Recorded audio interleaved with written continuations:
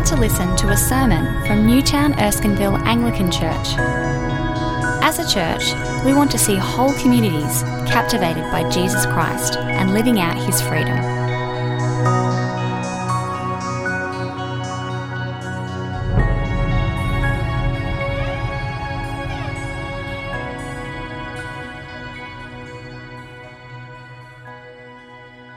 Comfort, comfort my people, says your God. Speak tenderly to Jerusalem and proclaim to her that her hard service has been completed, that her sin has been paid for, and that she has received from the Lord's hand double for all her sins. A voice of one calling in the wilderness, prepare the way for the Lord. Make straight in the desert a highway for our God. Every valley shall be raised up, every mountain and hill made low. The rough ground shall become level, the rugged places a plain. And the glory of the Lord will be revealed, and all people will see it together. For the mouth of the Lord has spoken. A voice says, cry out. And I said, what shall I cry? All people are like grass, and all their faithfulness is like the flowers of the field. The grass withers and the flowers fall, because the breath of the Lord blows on them. Surely the people are grass. The grass withers and the flowers fall, but the word of our God endures forever. You who bring good news to Zion, go up on a high mountain. You who bring good news to Jerusalem, lift up your voice with a shout. Lift it up, do not be afraid. Say to the towns of Judah, here is your God. See, the sovereign Lord comes with power, and he rules with a mighty arm. See, his reward is with him, and his recompense accompanies him. He tends his flock like a shepherd. He gathers the lambs in his arms and carries them close to his heart. He gently leads those who have young.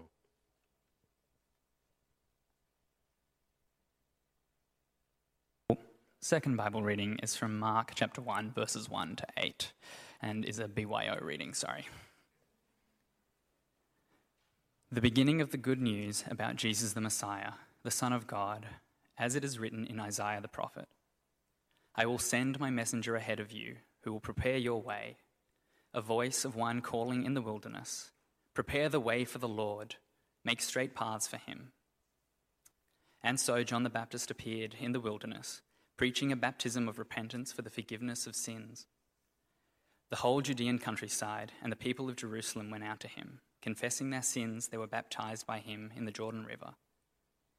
John wore clothing made of camel's hair, with a leather belt around his waist, and he ate locusts and wild honey. And this was his message. After me comes the one more powerful than I, the straps of whose sandals I am not worthy to stoop down and untie. I baptize you with water, but he will baptize you with the Holy Spirit. This is the word of God.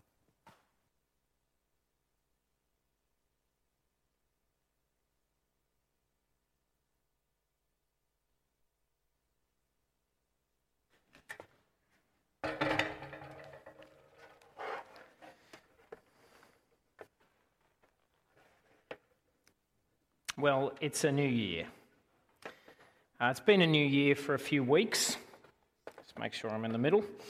But of course, in the rhythms of Australian life, we're really only now getting going again properly. ABC is still playing programs on repeat. It's also the beginning of a new chapter in the life of this church of some sort. So how are we going to begin this new year? How do we get going in this new stage? It's not actually the easiest thing to do. Because in some ways it feels like we can't begin again yet, doesn't it? We're still in a time of waiting. We're waiting to get past this flaming virus. We're waiting to be able to use our Erskineville building again as a church. You might not feel that here, but the morning congregations do. Waiting to be able to sing again.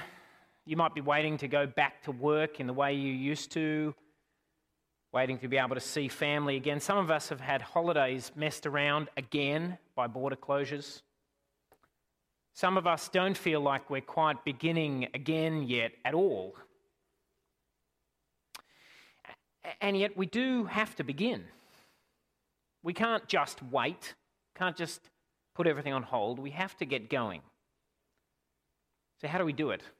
How do we begin again this year and begin well as individuals, families, households, churches? A good way, I believe, is to remind ourselves of what it is we are about as a church and as Christians, to refresh our appreciation for this thing that we're a part of. We can ask and try to see afresh what it is that Christianity is about, what drives it, what gets it going, what's the fuel that powers this rocket. Well, the book of Isaiah can help us do this, especially the part of Isaiah we're going to be paying attention to over the next few weeks, chapters 40 to 45. We'll come back to 46 to 55 at the end of the year, I hope. Because what we get in these chapters, you see, is a really amazing vantage point or a line of sight on the gospel, on the good news at the heart of Christianity. In fact, the very idea of good news, of a gospel just means good news, comes in large part from today's reading. In verse 9, where it says, "You who bring good news to Zion." When that Hebrew word was translated into Greek, in the Greek translation of the Old Testament, it was translated as, with the word for gospel, evangelion. And that's one of the kind of key origins of this idea of the gospel, I think. There's other things, but that's a key part. This part of Isaiah, you see, shows us something about what the gospel's about.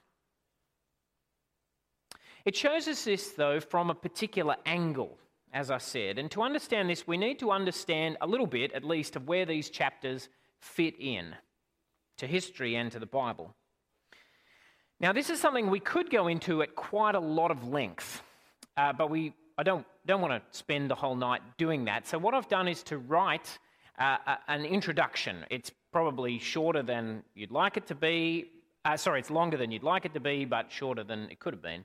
And we actually sent it out. It was linked in the weekly email. Now, if I ask you how many of you read it with the weekly email, I'm sure all your hands are going to go up, like they didn't in the morning service. So I won't ask you that. But if you retrieve your weekly email from the trash or the spam folder, you'll see under the Isaiah bit, there's actually a link where you can get it. And you may find it helpful to get a bit more background on this. But in brief, what we need to know is just this. These chapters of Isaiah originally speak to a pretty particular moment in the life of Israel. And that's a time which has been called the Babylonian exile. Okay, what is that? What is the Babylonian exile? Well, it was a period in the 6th century BC, that is the 500s BC, which was basically the darkest time in Israel's history, when the armies of the Babylonian Empire had come and overtaken Jerusalem, destroyed the temple and all the infrastructure of the society, and taken most of the people and all the leaders that they hadn't killed captive to Babylon. It was kind of a big deal, right? The foreigners, the foreign empire completely won, and everybody went into exile or captivity. And the people of Israel found themselves slaves in a foreign land, a long way away, with foreign gods all around them, and totally powerless. And into that situation, the prophet Isaiah speaks a message of profound comfort. Comfort, comfort my people, says your God. Speak tenderly to Jerusalem. Say to her that her hard service has been completed. What becomes clear, though, and for more on this, again, see the introduction I talked about, is that this message of comfort that Isaiah had is not just about that time in the 6th century. It was about that time, but it wasn't just about that. It was also, Isaiah's words also had a wider reach. They spoke of a deliverance that went further and deeper than that. Even after the exiles have come back from their land, which they did in 537 BC, they came back, they were allowed to go back. Even after that, Isaiah's promises still seem to speak of things yet to come, or not yet quite fulfilled. They are kind of holding this comfort seems to still stand open, waiting for something. And to cut a long story short, that is why these words of Isaiah came to be foundational for Christianity. Absolutely foundational. I hope you notice the connection in our New Testament reading. The very beginning of Mark's Gospel takes the words of Isaiah chapter 40 verse 3 and tells us they are about John the Baptist. He is the voice of one calling in the wilderness, prepare the way of the Lord. And this part of Isaiah will be quoted again and again in the New Testament, just because it seemed to the earliest Christians so obvious that what Isaiah had spoken about had come to its fullness now in this man, Jesus. And that's why Isaiah can help us refresh our understanding of the gospel. Although he doesn't speak of Jesus directly, Isaiah does speak of Jesus profoundly. Jesus is the final fulfillment of Isaiah's promise that comfort and deliverance are coming. What we get to do in these chapters, you see, is to see the good news of Jesus from a different angle. It's like you're in a museum looking at a statue, and you just walk around the room to a different part, and new things about the statue stand out. That's kind of what we get to do here. And I pray that it will renew us and refresh us over the coming weeks at the tricky beginning of this year. Just in passing, I also just want to note that in a way what we're doing is just what happens in Handel's Messiah. If you know that piece of music, you'll know that most of the words are taken from Isaiah chapter 40 and onwards. And these chapters are there understood to be a kind of portrait of the gospel. I did toy with singing the first canticle to you, partly because I'm allowed to sing up the front, but that might put you off it. So I'm not going to do that, but I wholeheartedly, with all my soul, I recommend listening to Handel's Messiah as you work through these sermons. It will refresh you, especially if you have these words in the background. Okay, well that's a fairly long introduction. But I'm hoping that it will help us begin this whole series of sermons. But let's turn now to the reading from chapter 40. If you've got a little piece of paper, that'll probably help you. What do we notice here as we begin to try to see the Christian faith from this new vantage point? Well, we can sum it up as three things. First, the passage reminds us that what we are about is good news. Good news. Second, it tells us that this good news is also bracing news, challenging news. And third, it reminds us who it is that stands behind this good news and makes it possible. Okay, so three things. First, good news. The opening words of this passage remind us beautifully that what we have to celebrate, the heart of the Christian faith, is good news. Comfort, comfort my people, says your God. Speak tenderly to Jerusalem and proclaim to her that her hard service has been completed, that her sin has been paid for, that she has received from the Lord's hand double for all her sins. The message Isaiah has to proclaim is one of comfort. The time of suffering, the time of hard service is finished. Because sin has been paid for. The problem has been dealt with and is now done. Notice the language, the tone, comfort, comfort, speak tenderly. Imagine how this must have felt to those in exile. those who had seen family members killed, the temple ransacked, homes destroyed, and now found themselves as captives labouring in Babylon. This was a people deeply distressed. If you want a really sobering look at it, read Psalm 137, which is a kind of lament at this situation in Babylon, and it ends with words that a few of us can imagine even being able to speak. Imagine them hearing that comfort was on the way. How is it going to happen, though? Well, Isaiah doesn't actually tell us very much. He just tells us one thing: God is going to come and to act. It's almost like that bit, if you've read The Lion, the Witch and the Wardrobe, where they hear that Aslan is on the move. God is going to come. Look at verse 3. A voice of one calling in the wilderness, prepare the way for the Lord. Make straight in the desert a highway for our God. Every valley shall be raised up, every mountain and hill made low. The rough ground shall become level, the rugged places a plain. And the glory of the Lord will be revealed, and all people will see it together, for the mouth of the Lord has spoken. The imagery of a highway may have been particularly powerful in Babylon. In that city there were these, as I understand it, these big open main streets through the city, and the Babylonian gods as idols, statues, used to be paraded down these streets to show their magnificence. Isaiah will have quite a lot to say about these gods in the coming chapters.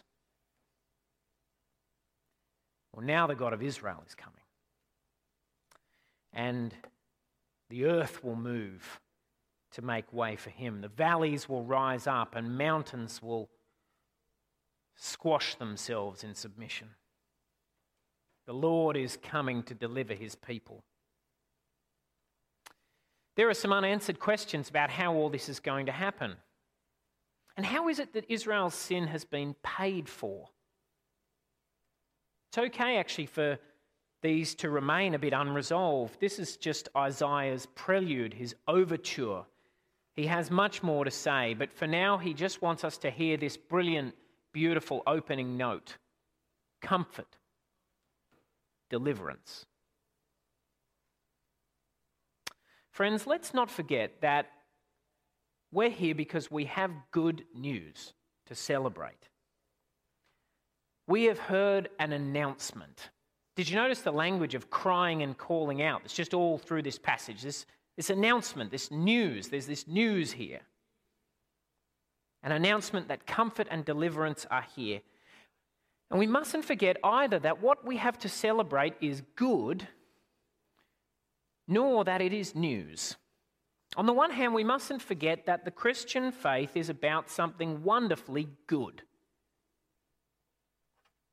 I think sometimes we do forget this. It's not the easiest time for the church, and we hear much, and much of it is true, about the mistakes Christians have made. There are many voices who will tell us that Christianity is not a good thing for a whole range of reasons. Now, many of these ideas open up complex conversations that I don't want to oversimplify. But I do want to stand firm on one thing,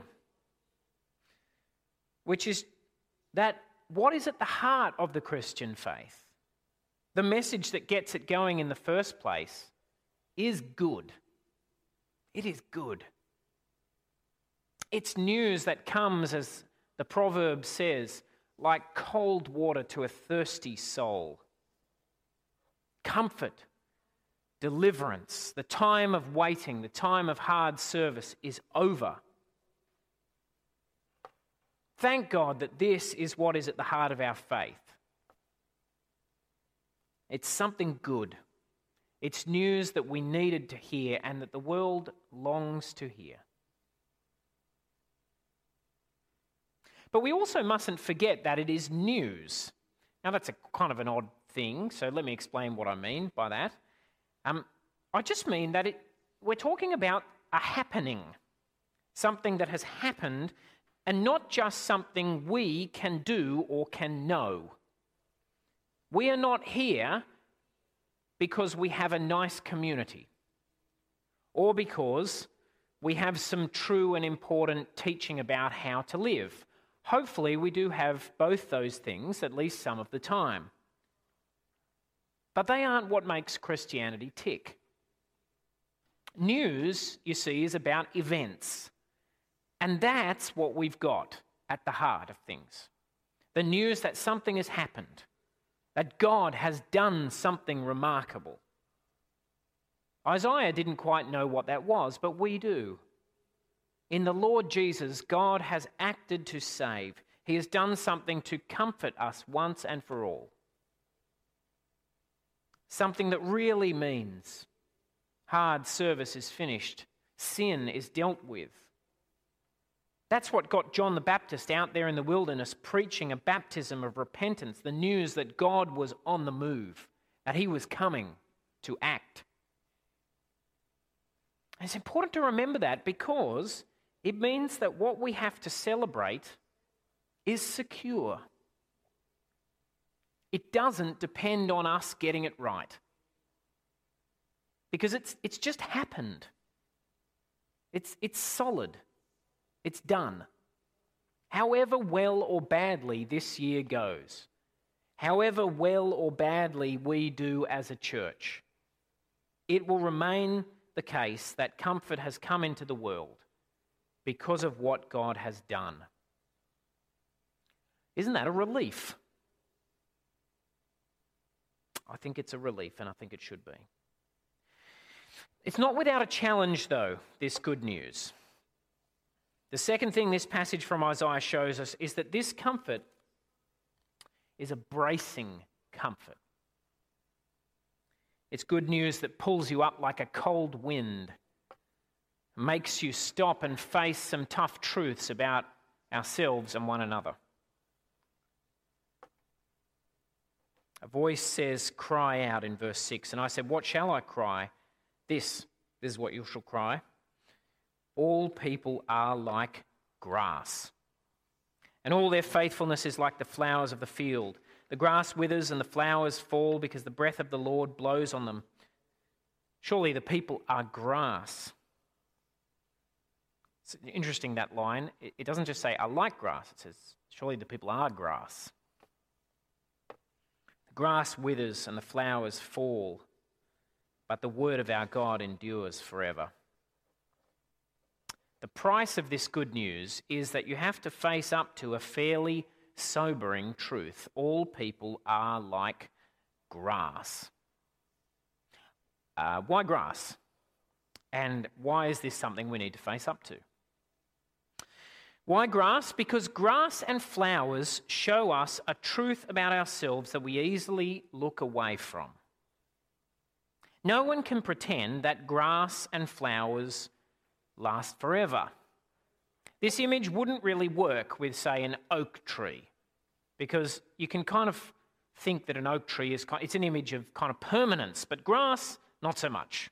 The grass in my yard was amazing on Friday and is now brown because of 2 days of sun. When it gets water, grass grows. When the water stops, the grass withers. Flowers come, they do their thing, they look beautiful unless they're chrysanthemums, but then they fall. Sorry if you're a chrysanthemum lover, just seemed like a great moment to get stuck into them. But why is this something we need to face up to? Why is this the message that the prophet has to proclaim alongside the message of comfort? I think it's because our illusions about ourselves can stand in the way of receiving the comfort that is being offered. Our illusions about ourselves can get in the way of really hearing the good news. Now, that's a slightly difficult thought, so let's slow down a little on it. Some people need no reminding of what we're told here. Perhaps some of you know deep in your bones how frail human life is, how frail you are. What I find astonishing, though, is that so often we do need reminding of this fact. And that in a way it doesn't come naturally to us to know that human beings are creatures. Things with limits, things that die. Death keeps surprising us. I hope it hasn't surprised you sadly lately. I don't quite know what's going on for all of you, and I hope that is not a difficult thing to say. Things come to an end and it shocks us. We know in theory that everyone dies, but somehow we don't imagine that that will apply to us. Acceptance of this fact has to be dragged out of us. It kind of gets dragged out of us with age, I think. The reality of our frailty, our limitations, is something we often avoid, even perhaps when we're in the midst of them. Even at a funeral, people will sometimes avoid speaking about death. And why do we do this? We do it, I think, because the truth of what our life is like is just really humbling. It is that we are not angels, superstars, gods. We're much more like grass. God's comfort, you see, comes at the cost of our idols, of our self-deceptions and grandiose self-beliefs. God requires us to lay down our proud images of ourselves and to accept the reality that we are just human beings. Dust, as the Bible says. I think this is a lesson the pandemic ought to have taught us more than it has. Maybe it has taught you that, in which case it's a gift of wisdom. That even at our best, at our strongest, our most enduring, we are only like a flower, beautiful but not permanent. No place to store your deepest hopes and dreams. No person, however lovely or brilliant, no human institution, however grand and dignified, no nation, however noble, deserves your deepest loyalty and confidence.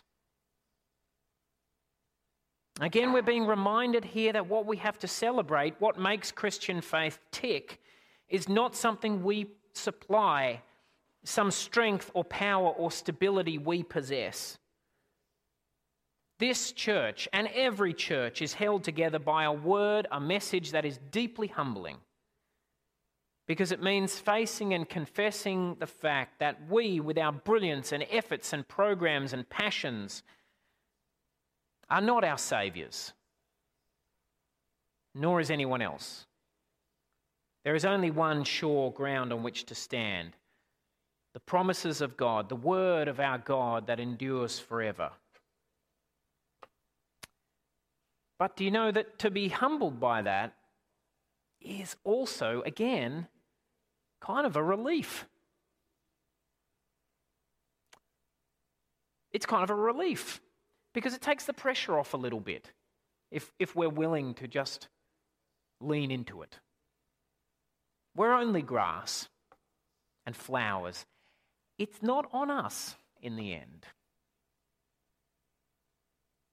Let's begin this year actually with a bit of confidence and freedom, a lightness in our step, knowing that the ground on which we stand, the kingdom of God, is solid and secure precisely because we didn't build it. We just received it. And nothing we can do can wreck it. All of this, though, depends on the final thing we see in this passage. See, why are the promises of God a secure place to stand? Why do we have such good news to celebrate? Because these things are grounded at their deepest root in God. At verse 11, just a little note at the beginning. Hebrew has a little word, hine. Hine is how you say it in Hebrew, and it just means look or see or behold. But behold makes it seem kind of old worldly and weird. You use it just to get somebody to notice something. Hine, a bus. Hine, my keys. Now, 3 times in these verses we're told to hine, to look, although the first isn't obvious in the English. In these verses we see an evangelist, that is a herald of good news, telling people to come and look at something. Verse 9, you who bring good news to Zion, go up on a high mountain. You who bring good news to Jerusalem, lift up your voice with a shout. Lift it up, do not be afraid. Say to the towns of Judah, here is your God. Literally, hine, your God. Look, your God. See, hine, the sovereign Lord comes with power and he rules with a mighty arm. See, hine, look, his reward is with him and his recompense accompanies him. Look, the herald cries, hey, look at this. God is coming. The sovereign Lord, that's one of Isaiah's favourite descriptions of God. It just means the God who rules the whole earth, the true king. He is coming to rule and to judge. He's coming with power, with a mighty arm to pay back and to judge. But then suddenly there's a twist. What does this powerful sovereign Lord do? Verse 11, he tends his flock like a shepherd. He gathers the lambs in his arms and carries them close to his heart. He gently leads those that have young. The mighty arm that rules. My arm doesn't look particularly mighty, but imagine it does look a bit more. The mighty arm that rules will gather the lambs and hold them with its strength, use its strength to hold them close to his heart. The sovereign Lord will be the gentle, patient guide who keeps them safe. Brothers and sisters, here is the ground of the gospel, the unshakable ground of the good news, the thing that brings perfect relief. The true and living God. The God who is powerful beyond imagining and therefore truly tender. The God whose strength is made perfect in gentleness. And whose extraordinary purpose is to draw us into the intimacy of his embrace, near to his heart. Behold him. He is the reason we have good news to share and to celebrate, and the reason not to be distracted by delusions of our own grandeur. He is better than anything we can do or be. Now, in these striking descriptions, we have this really sharp line of sight, I think, on the cross of Christ. For it is there above all that we read, that the one we read of here in Isaiah is made known. For there we see true power, extraordinary power that breaks down every evil stronghold, that delivers not just from the Romans or from the world's authorities, but from death and sin. And where do we see this power? We see it precisely where we see the good shepherd, who gathers his lambs and carries them close to his heart and gently leads those tending the little ones. Jesus Christ, who is in the Father's heart and who gave himself to draw us into that perfect embrace.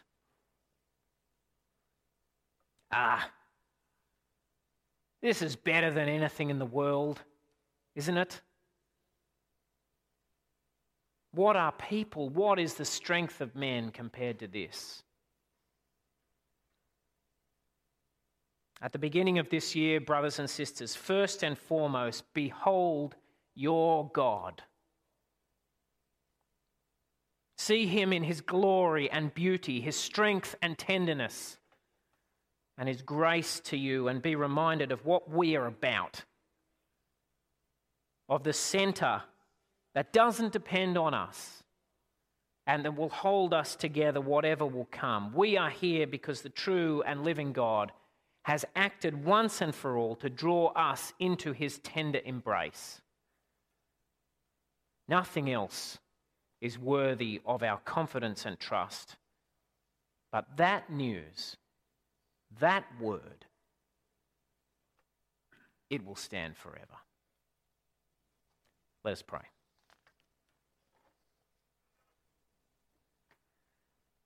Sovereign Lord, yours is the power and the right. You are the Lord and judge of heaven and earth. And you are also our merciful Father, our good shepherd. Your mighty arm reaches out to us in gentleness. Your strength makes your tenderness secure and safe. We worship you. And we thank you for this grace you show to us, your constant goodness, your again and again mercy. Pour this love into our hearts anew, Father, and make us yours. Day by day, draw us ever closer into your embrace and teach us to walk by its strength, by the power of your Spirit, in the presence of your Son, Jesus Christ, through whom we pray. Amen.